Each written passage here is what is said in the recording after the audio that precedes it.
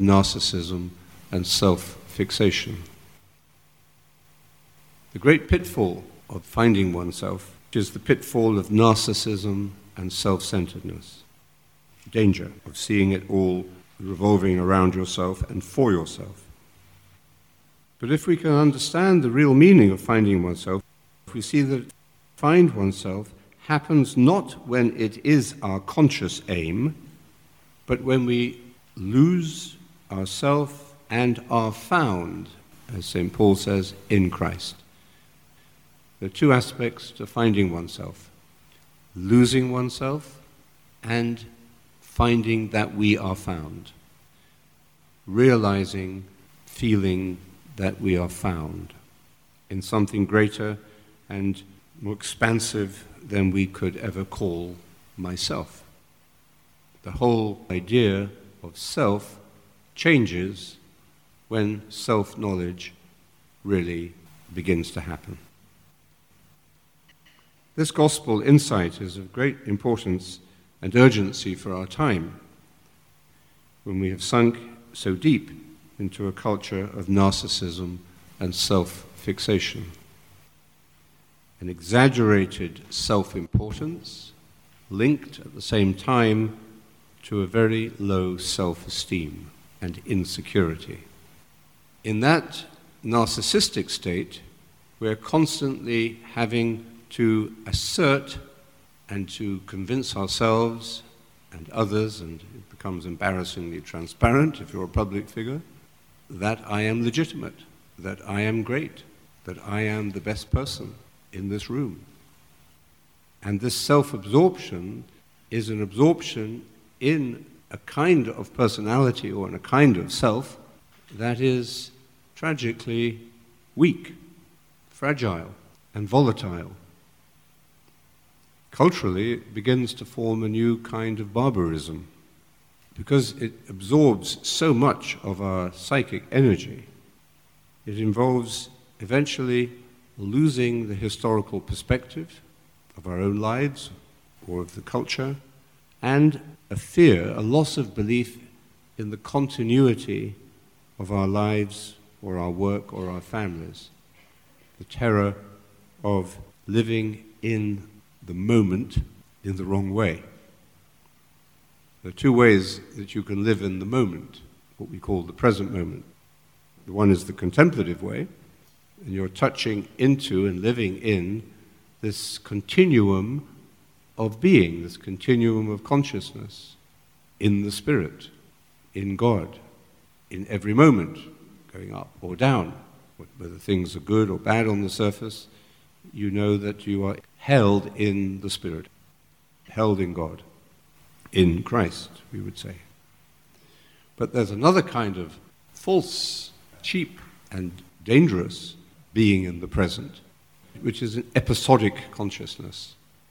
We just jump, flit from one frame of reality to the next.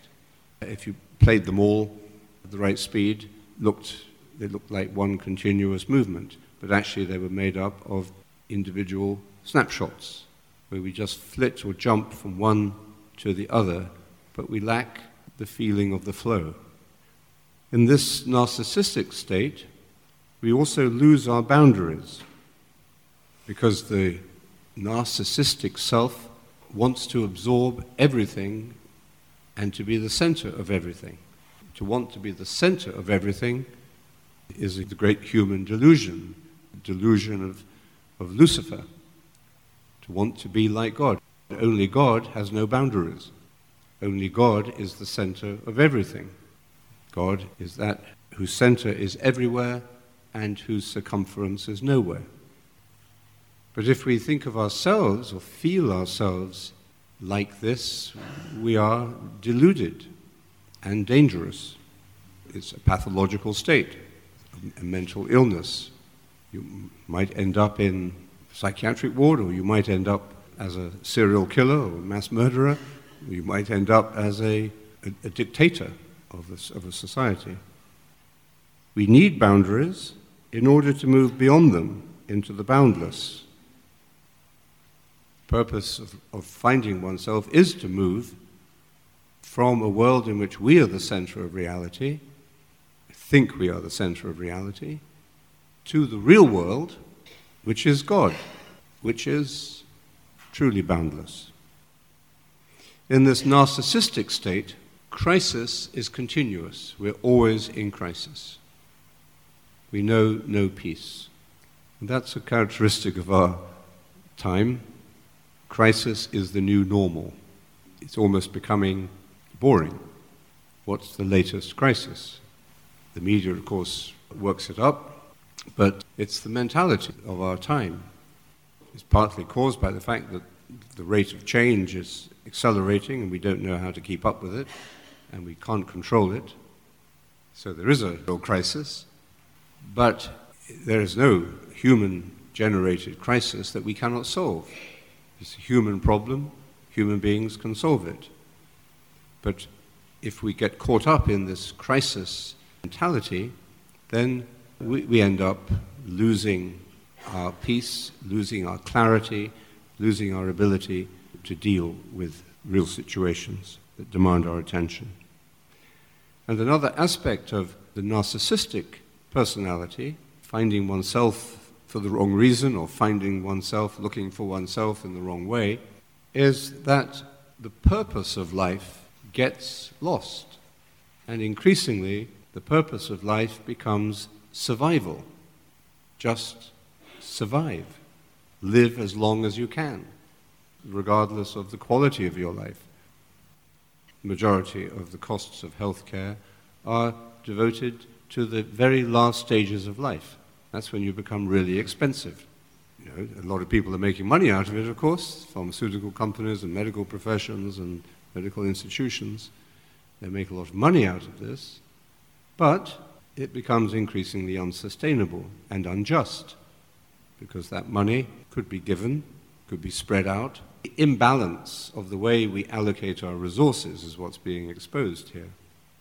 And behind that loss of values and inverted values is the loss of a sense of the goal of life, both for the individual and for the species. So that it becomes just about survival, if you can afford it, rather than about living one's term of life to the full. So this is something of what I think the general context of what finding ourself might mean. We can't look for it as if it was something or someone other than ourselves. Just as we cannot know God as if God were an object, so we cannot know ourselves, look at ourselves, think about ourselves as if we were an object of our own perception. So finding ourself begins with de-objectifying ourselves. And how do we de-objectify ourselves?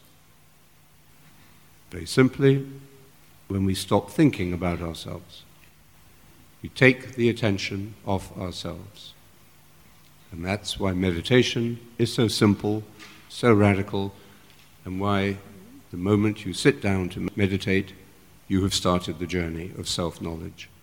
And you are beginning to make this work of self-discovery, of finding oneself, a true value in your life, and therefore all the other values in your life will begin to be reset, reframed, repositioned, reprioritized. That's why you'll begin to realize that things are changing in your life. They're changing in your life in the sense that there are things you want to do more of and things you want to do less of. And that will set up some tensions in you because you may have been doing some of these wasteful, time-wasting things for 30 years. They become very ingrained habits. So you have to decide, and struggle maybe with whether that's what you really want. No one's telling you. You're telling yourself.